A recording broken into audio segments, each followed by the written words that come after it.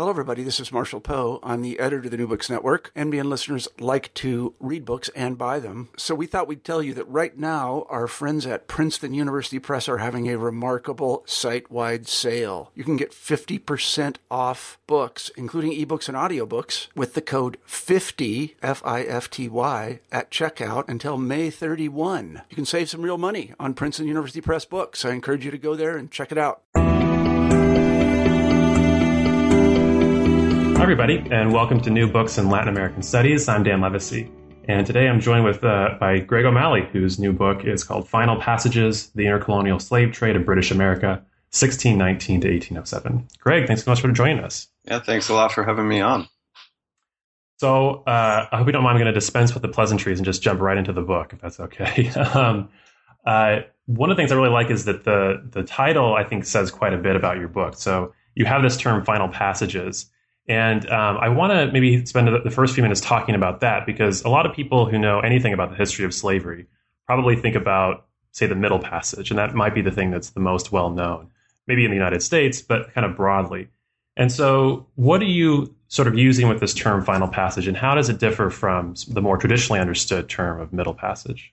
Sure. Well, I think one of the things that's interesting about the term Middle Passage that I'm trying to evoke with the title is that modern readers, I think, when they hear that term Middle Passage, they tend to think of the experiences of enslaved people, the captives aboard these slave ships. That's our association with it now. But interestingly, in the time of the slave trade, the term was Eurocentric in its origins. It was called the Middle Passage to reflect the experience of the sailors on those ships, the European sailors, or mostly European sailors, who were going typically from Europe on a first passage to Africa, from Africa to the Americas, carrying enslaved people as a middle passage of a three-part journey, and then a final or third passage from the Caribbean or somewhere else in the Americas back to Europe. So they saw that stage as the second part of the three-part journey and dubbed it the Middle Passage.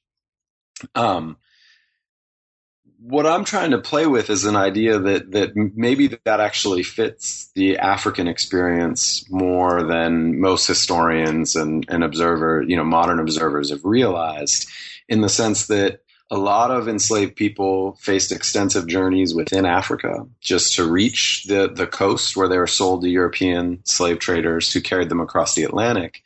And then something that historians really haven't explored very much is that a lot of people moved on from their first port of arrival in the Americas. So my study really starts where most studies of the slave trade end, with vessels arriving from Africa in an American port, and there's a sale of enslaved people. I pick up the story there, and in simplest terms, the argument of the book is just that far more people than historians have really realized moved again. They were purchased by speculators who bought people as they arrived from Africa simply to move them on to another colony where they could sell them more profitably. And so that's the sort of final passage that I'm talking about with that title.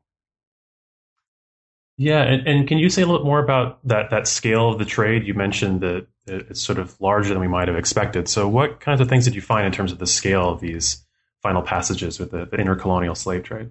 Sure. I mean, so what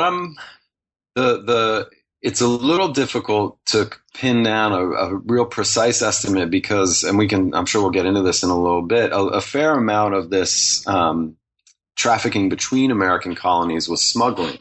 So the records are not always fastidiously kept to document the traffic for obvious reasons. But my estimate is that it's somewhere around 20% of enslaved people arriving in a British colony. I start to sort of rein in the research for the project. I start with people who arrived in a British colony in the Americas and then try to follow them wherever they go from there. Many of the people move on to Spanish America or French Caribbean territories or elsewhere in British America. And that as many as 20%, 25% of people moved on in this way, experienced a final passage. So we're talking about hundreds of thousands of people within the, arriving in the British slave trade, and probably getting more toward millions of people if we think of the slave trade as a whole, if the British experience was at all typical of the slave trade to other empires in the Americas. Mm-hmm. And I want to get into that, maybe the numbers a little bit and into the records that you use. But just to kind of keep in mind that this is obviously the trafficking of humans.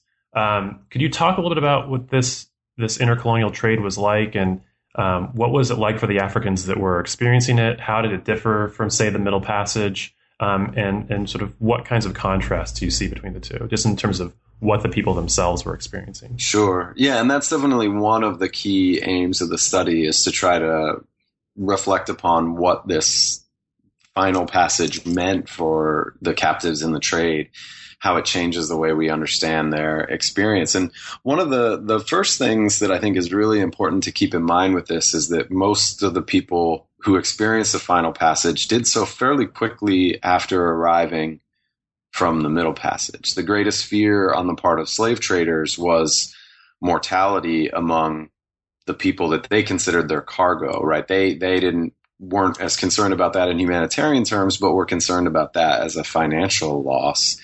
And so they wanted to sell people as quickly as possible.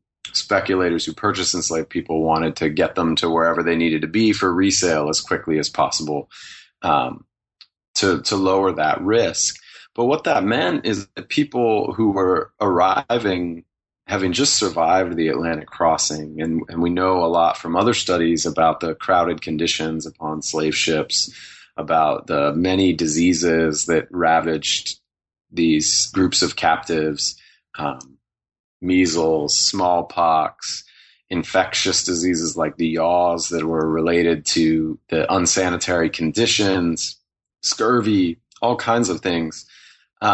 Many people were just recovering from those diseases or hadn't had much chance to recover from them at all before entering this final passage. So even though the journeys were shorter, mortality rates were actually higher in this final passage than they were on the Middle Passage. So it was a very deadly, dangerous process for enslaved people. But it differed in some interesting ways from the Middle Passage across the Atlantic, in that typically these were smaller ventures, and they also were not as focused on the slave trade.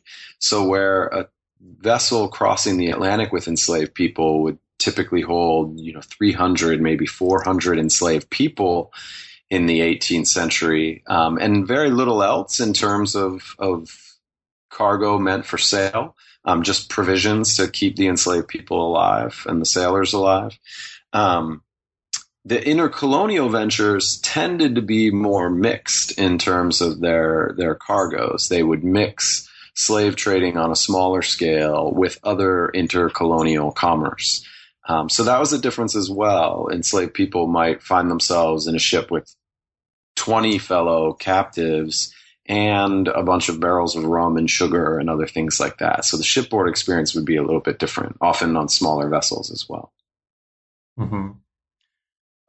So with all that in mind, I think you're kind of starting to sketch out a portrait of what the importance of this trade was in terms of making slavery not just kind of profitable in these major epicenters, but also in areas that weren't quite as well served by other ships. So could you talk about sort of the market necessity for this intercolonial slave trade and what it did to maybe strengthen the tenacity of slavery in the Americas?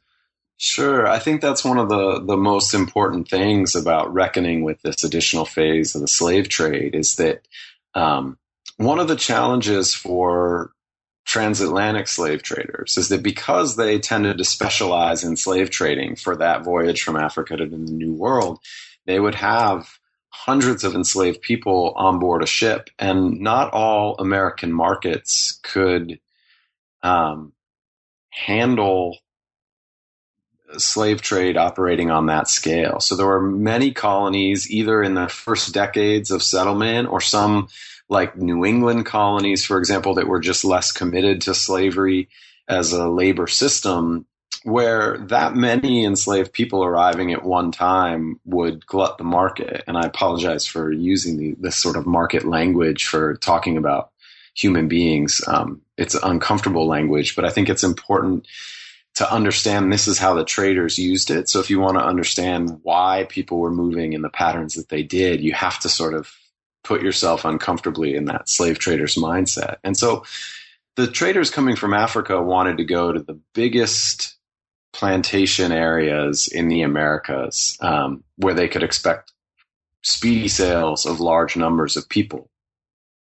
But there was demand for enslaved people in other places. And so one of the roles that this intercolonial trade served was supplying some of those smaller markets for enslaved people and supplying some of the newer plantation areas that had not yet sort of gotten their feet on the ground as real economic powers drawing on slave labor.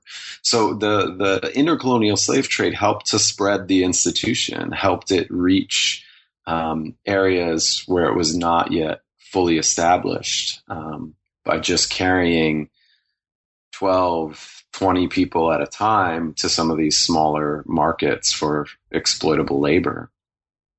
And then another key piece of this, and thinking about how it spread, is that the different empires in the Americas didn't all have an equal trading presence within Africa. So the British were, major slave traders, especially by the 18th century. The Portuguese were major traders in Africa from an even earlier date, and mostly supplied their own colonies in Brazil. But the French Empire and the Spanish Empire in particular merchants of those empires never quite supplied enough enslaved African people to satisfy the labor demands of their own empires. And so one of the reasons that this intercolonial trade became as robust as it did is that British traders and sometimes eager plantation owners in French and Spanish America looked to an intercolonial slave trade across imperial lines to either acquire laborers in the case of French and Spanish plantation owners, or profitably sell enslaved people in the case of these British traders. So there opened up what was typically an illegal clandestine trade across these imperial borders, where British supplies of enslaved people were sent to these other empires. So there's sort of a geopolitical piece in this as well. And once again, that helps spread the institution of slavery to some colonies that might not have engaged in it, at least to the same degree, without this intercolonial network of slave trading. Yeah, and can you talk about that black market just a little bit? And we can kind of get into the more formalized aspect of the intercolonial trade. I mean, in some ways, the two work side by side, but how does that black market work? And you talk about piracy being involved with this as well. So where does that fit in this whole market system? Yeah, in the early going, which for the purposes of my study, sort of in the mid 17th century, there's a significant role for piracy in all of this, and one of the things that's sort of interesting is that there are lots of examples of pirates seizing slave ships. But one of the things that pirates often did, and they did this not only with enslaved people, but with commodities as well, was that to find markets to fence their stolen goods, or in the case of the slave trade, enslaved people, they would often go to some of the smaller colonies that weren't supplied as effectively by legal trade, markets that were smaller and sort of overlooked by legal European traders, because those markets, of course, were more desperate for commodities of various kinds, and oftentimes desperate for supplies of labor. And so they were willing to sort of turn a blind eye to the illegality of piracy. So I argue that piracy played a significant role in helping spread slavery in that way.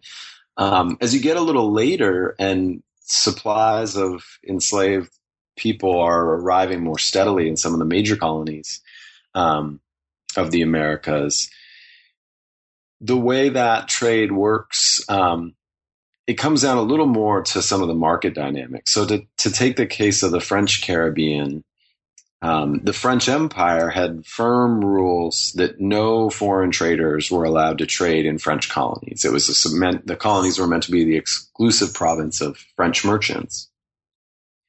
But because French merchants weren't bringing as many enslaved people as French colonial plantation owners wanted, a real price discrepancy started to emerge between the market for enslaved people in French colonies and the market in British colonies. Literally at points in the early 18th century, prices for enslaved people would be double in a French colony than they were in a British colony. But it's important to keep in mind here the geography of the Caribbean. These islands were sometimes only a couple days sail away from each other. These were very proximate markets that were completely out of whack in economic terms. So there was a huge incentive for both French plantation owners to circumvent these trade restrictions and for British slave traders to circumvent those trade restrictions. So they found all kinds of creative ways to do that. And the records of the French imperial government are just full of governors explaining, governors on the ground in the Caribbean explaining to their superiors in France why they're failing to stamp out this illegal trade between the empires or across imperial borders. And they point to little out-of-the-way islands that are unoccupied by Europeans or sometimes used as places of exchange in a black market, that traders use out-of-the-way ports on these French islands to just away from prying eyes, conduct trade.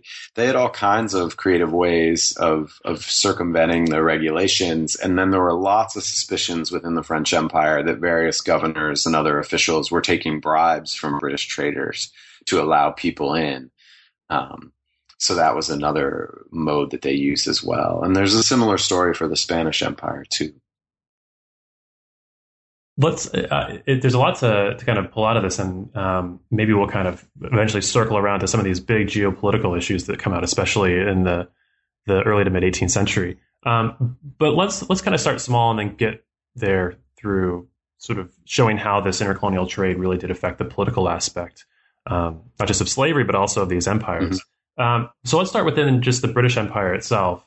How did these markets actually affect the way that the Anglo colonies related to each other? Because you sort of mentioned that there are these short distances between islands. There's a lot of kind of interference by illegal traders, but there's also kind of a more formalized trade that emerges with the Royal African Company. So what happens just between the colonies themselves, and how does that intercolonial slave trade perhaps affect their relationships? Sure. Definitely one of the dynamics that emerges is that the colonies that are on the receiving end of the final passage of these intercolonial slave trading ventures, they often complain about being sort of a step removed from Africa in the supply chain, to put it crudely.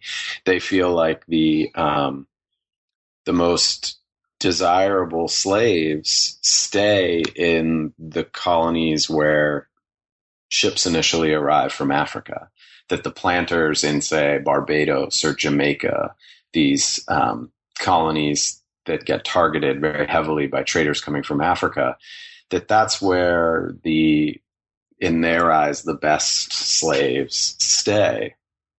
And that there's a very unfortunate state or phrase that the slave traders use for this. They refer to the people who are less desirable in the market for human beings as refuse Negroes.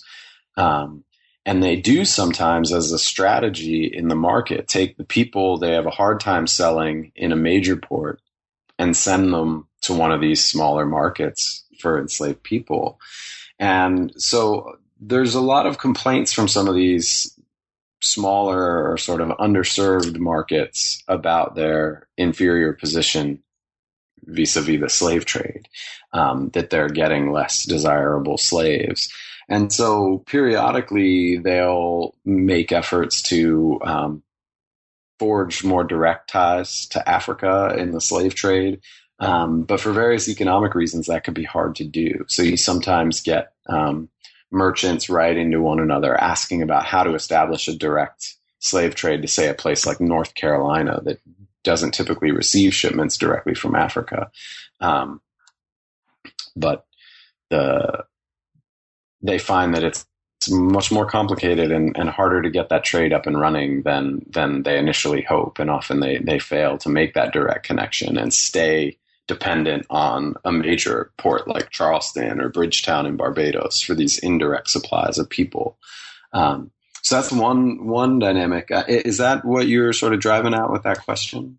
Yeah, I guess I'm maybe trying to lead you to maybe talk about how the Royal African Company kind of gets revived and is maybe seen as a way of addressing some of these issues and these tensions between colonies, but also the sense that the intercolonial trade and the illegal trade is interfering in the profitability of the slave trade for the British Empire. So maybe we can jump onto the Royal African Company and sort of what its role is in this story is. So maybe you could just say a few words about why the British see this as such an important company, and then how it relates to this intercolonial trade. Yeah, so in the era when the Royal African Company has its monopoly, in the late 17th century, it's in the 1690s that they finally lose their monopoly. But the British Royal African Company for a while has the monopoly on Britain's trade to Africa. And that actually feeds into the growth of this intercolonial trade in an important way, because the Royal African Company installed agents in certain British American colonies. So it really tended to concentrate its deliveries on those ports where it had agents on the ground in the Americas. And it didn't have agents everywhere. So as Britain's empire in the Americas grew and the institution of slavery spread, there started to be a lot of territories that felt very much underserved by the company. And it fed into the politics of, there were a lot of merchants, independent merchants in the British Atlantic world that wanted to get into the slave trade in Africa. So of course they were part of the group petitioning Parliament to do away with this royal monopoly. But there were a lot of planters in the Americas, or aspiring planters in the Americas, who also wanted to see that monopoly done away with because they felt they were really underserved by the Royal African Company. And so they were petitioning Parliament as well to do away with monopoly and open up the trade to all British merchants. And sure enough, that does, really change the trade dramatically after 1693 when that trade gets opened up. And other traders get in.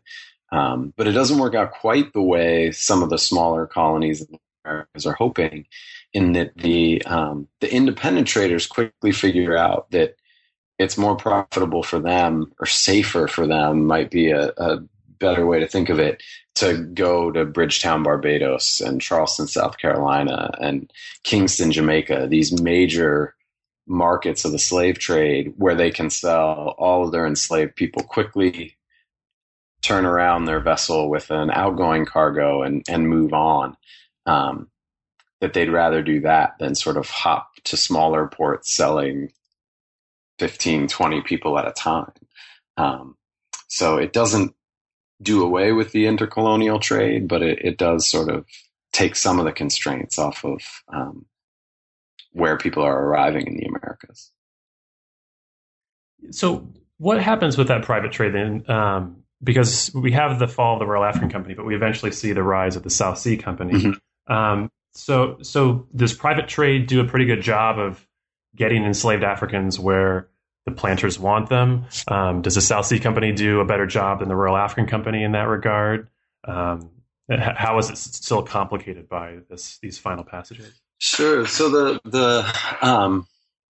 the private trade does, I think, do a pretty good job. I mean, if you look at the raw numbers, once the Royal African Company's monopoly is done away with, the volume of the British slave trade across the Atlantic really increases.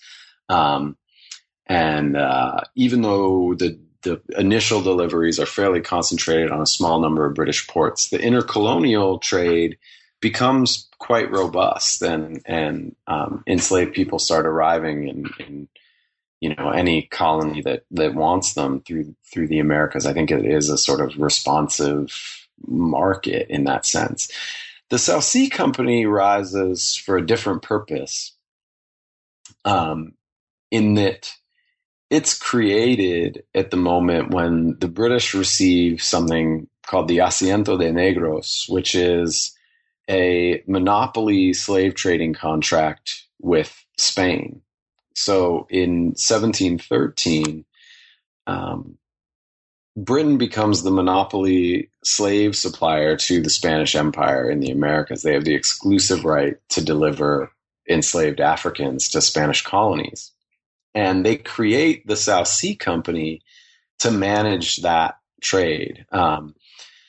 And so the South Sea Company is another monopoly company, but they don't have the monopoly on deliveries to British America. They have the monopoly on deliveries to Spanish America.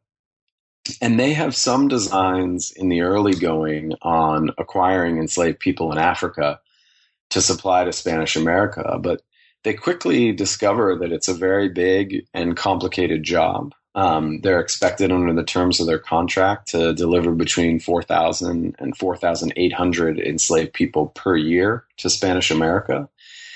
And so they find that it's easier, for the most part, to purchase enslaved people in the Caribbean as they arrive from the transatlantic trade and just shuttle them to Spanish America.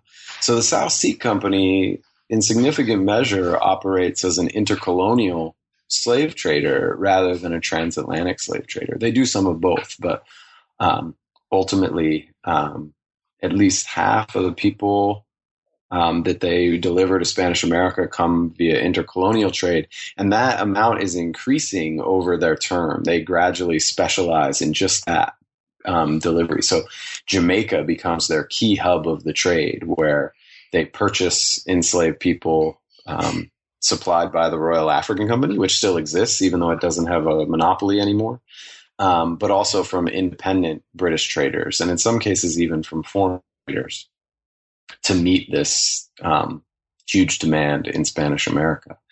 So they operate in that way, but have a very tense relationship with the Spanish Empire through the whole thing, because one of the things they're really interested in doing is not only profiting from the slave trade, but also they try to smuggle other trade goods. They only have the right to trade in Spanish America to sell slaves, but they try to smuggle in other goods under the cover of the slave trade to sort of open Spanish America to a broader trade, which probably is a subject we should talk about at some point, because that's another important theme in the book, is those connections between slave trading and other commerce that slave traders are often quite interested in. Well, that was actually my next question. So if you want to just go ahead and take it from there and talk about how that affects even sort of wider diplomacies too, that'd be great. Sure. Well, ultimately, this relationship devolves into war in 1739 between Spain and Britain. There is a war caused in significant measure over the tensions surrounding this trade, that Spain struggles mightily and keeps complaining to Britain through diplomatic channels that these slave traders are all smuggling in other cargoes along with the enslaved people that they're delivering legally. Eventually, they're boarding British vessels to do inspections, and oftentimes those searches are somewhat violent. Sailors feel that they're abused by Spanish officials. And there's a war that breaks out in 1739. It sort of grows into a broader imperial war, but in its initial phase, it's known as the War of Jenkins' Ear, and it gets that name from a British sailor who famously has his ear severed by one of these Spanish boarding parties that's investigating his ship. And he shows up in Parliament and brandishes the ear. He waves it over his head while giving a speech to Parliament, and it fires the assembled parliamentarians into a frenzy, and ultimately leads to a declaration of war that has become known as the War of Jenkins' Ear. So those tensions are very real, and that's the end of the Asiento. The war, that trading relationship is never quite patched up. Um, but it's part of a trend more broadly that traders, both across imperial lines and within the British Empire, where they try to exploit the demand for enslaved people to open up other profitable branches of trade for themselves. So one of the things that really sort of surprised me in the research was finding examples where traders were engaging in slave trading, not simply with an eye to profitably, to selling a human being for more money than they paid for that human being in another port. But sometimes they were engaging in that trade to sort of grease the wheels of other trades. So the British made quite clear, or it's clear from British records, that the South Sea Company was interested from day one in more than just slave trading to Spanish America. In fact, in the treaty negotiations where they secured the Asiento de Negros, they are initially asking for broader trade access to Spanish America, and they sort of settled for just this slave trading contract. But then they negotiated into that slave trading contract some terms that suggest that they were interested in selling other things. So they secure the right to sell any leftover provisions on board the ship. So obviously a slave ship needs to carry some provisions. Well, they would carry huge amounts of flour and then sell it as supposedly leftover provisions. But they would have way more, flour on board than you could ever imagine the enslaved people eating in a, 2-week journey from Jamaica to Cuba or something. And similarly, within the British Empire, I have examples of cases where traders were buying enslaved people in Barbados to sell in, say, South Carolina or North Carolina, where prices for slaves in the two markets were more or less equal. They were going to trade enslaved people at no particular profit, but merchants in North Carolina and South Carolina were writing to their correspondents and saying, if you come here to do business, there's way too many ships in port for the rice cargo. If you want to get a cargo of rice to sell profitably in Europe, you need to bring some slaves, because that's the only way you're going to get a planter to sell you their rice. And so they're willing to trade slaves at no particular profit in order to get into another branch of commerce that they view as very profitable. And so one of the interesting things that I think that raises is questions about how we understand what the profits of slave trading were. This intercolonial slave trade, in the simplest terms, it adds another round of buying and selling enslaved people, not just buying people in Africa and selling them in the Americas, but sometimes buying them in one American colony and selling them in another. So individual enslaved people were sometimes bought and sold multiple times in this journey to the Americas, with profits taken at each stage. So that's one complicating factor. But also, how do you factor in the profits of some of this smuggling to Spanish America, for example, where in the merchant's eyes, only having slaves to sell gained them access to Spanish America in the first place. In some ways, you have to see the profitable sale of flour or British manufactured goods in one of these colonies illegally as partly profits of the slave trade, when the slave trade's what got them in the door in the first place.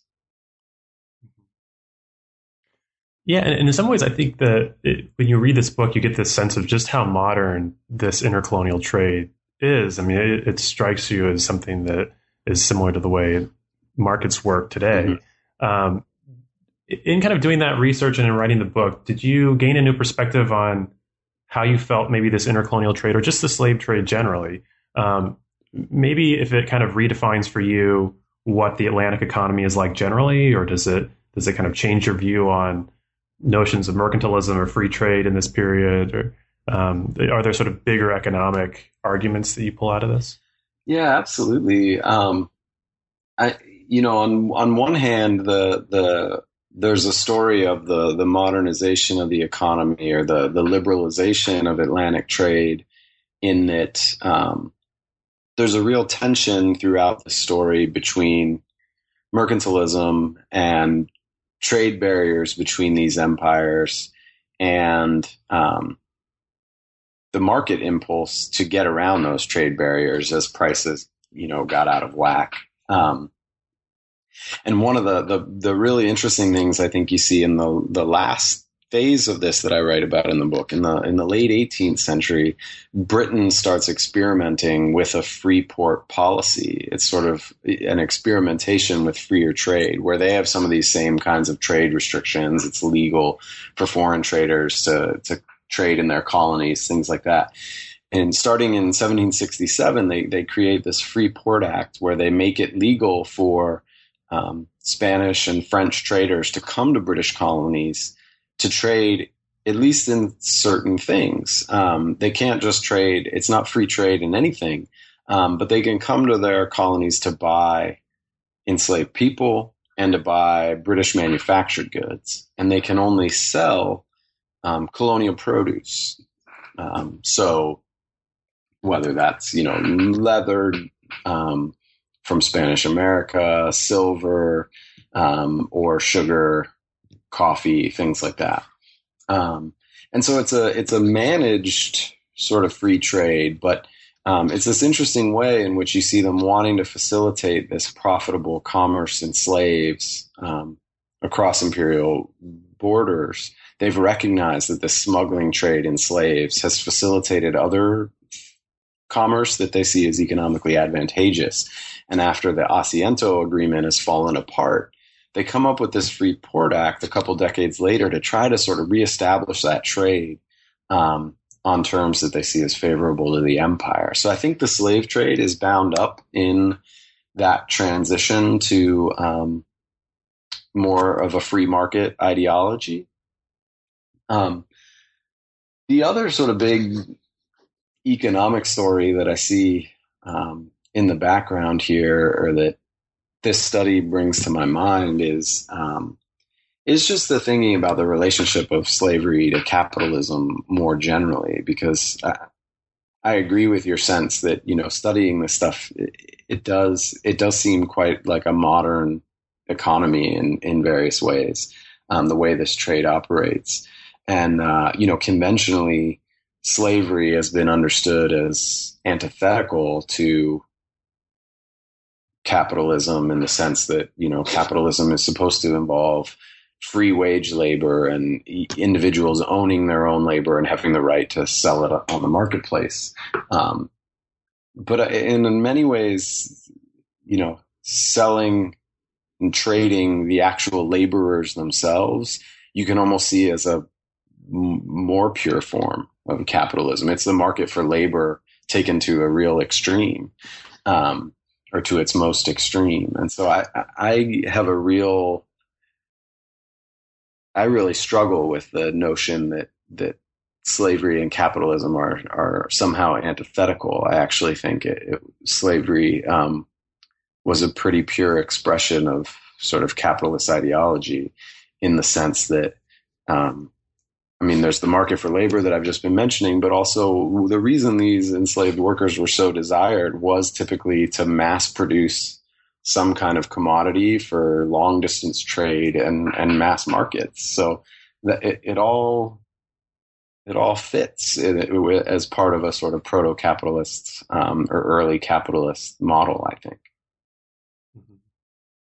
I don't want to take up too much of your time, and so I think I maybe have one more question. I want to bring it back to the enslaved themselves to kind of conclude, but I want to make sure it's such a rich book that I don't want to sort of ignore something that you want to maybe bring up about the book that might be important. Is there anything that we're kind of leaving out here that you want to mention? Well, it may be where you're going. I think it'd be useful to talk about some of the sort of implications of this for understanding the African diaspora and Yeah, that's great. And I think that was essentially just how I wanted to conclude was with this aspect of what this does. And you can kind of go in whatever direction you want to, but you certainly sketch out some aspects of how this affects kind of maybe creolization and sort of the development of culture, what it does to the enslaved themselves, that those elements of the African diaspora. So how do you see this kind of contributing to that debate around the creation of culture? Sure. Because when we were talking about the captive experience before, I was mostly focusing on the level of individuals and their shipboard experiences. But there's another way to think about what this trade means for the captives in the terms of looking at how it affects the broader migration patterns of large numbers of people. And one of the things that I think this commerce in people between colonies really did was complicate or entangle some of the lines of migration from Africa to the Americas. Because if you just look at transatlantic trading patterns alone, there are some strong connections between particular African regions and particular American colonies. For instance, French slave traders were often frequented the Bight of Benin. So they're bringing people from a particular region and supplying them to their own colonies in the Americas.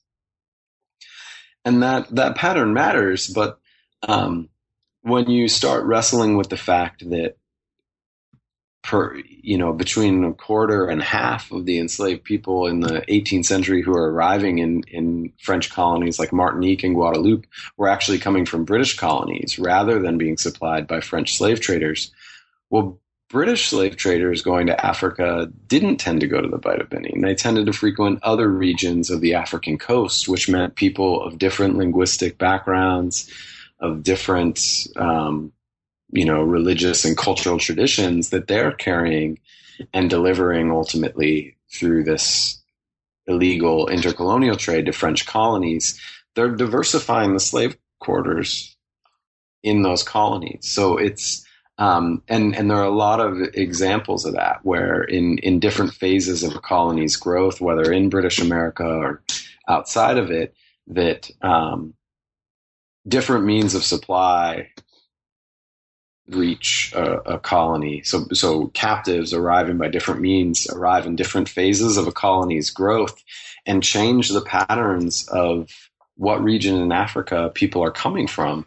All of which I think leads to more diversification of enslaved populations in many different colonies, leading to, I think, a lot of creolization that, in addition to adapting to a new world, many enslaved people had to adapt to a diverse set of other African peoples that they're settling among in American slavery, leading to, adaptations in terms of language, syncretism of religious and cultural ideas.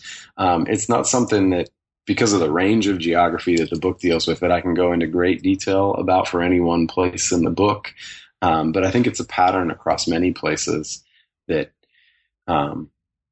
we need to reckon with a little bit. It's one of the places that I hope people pick up on the book and use it in other research to start thinking through what this means for particular colonial populations. Mm-hmm.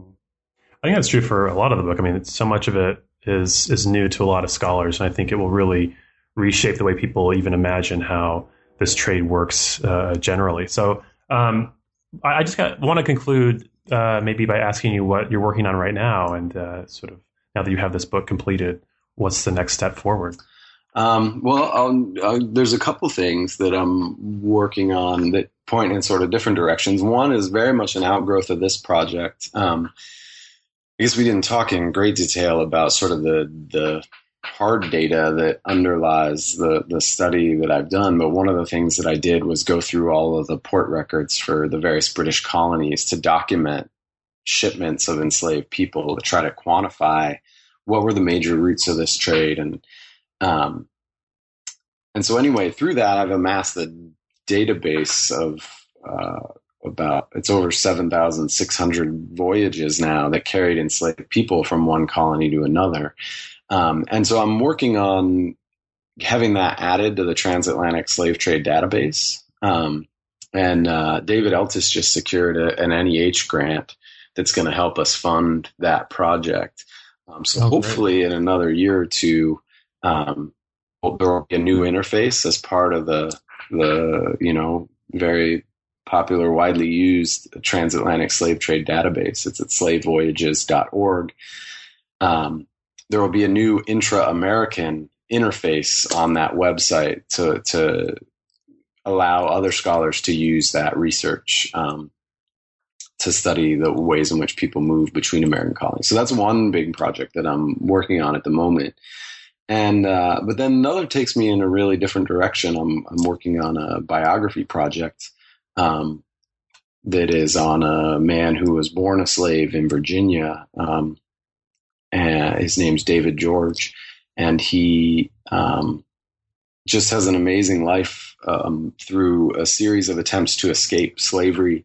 He moves to a number of different places throughout the Atlantic world, often re-enslaved, but in ever-changing circumstances. And then ultimately, during the American Revolution, he runs to the British and gains emancipation that way.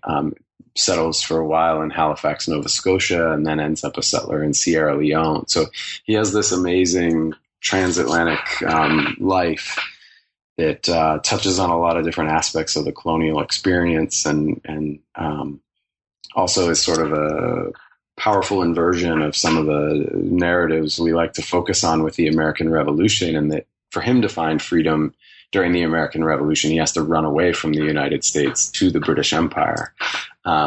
So I think his story is a really interesting one for thinking about what slavery meant and what freedom was about in the era of the American Revolution. Well, that's terrific. And it's great to know that scholars will have access to a lot of the details of this intercolonial slave trade, because I think it really will help reshape the way that we talk about and understand it. Well, I want to thank you so much for joining us. It was a great conversation. Thank you, Dan. This is great.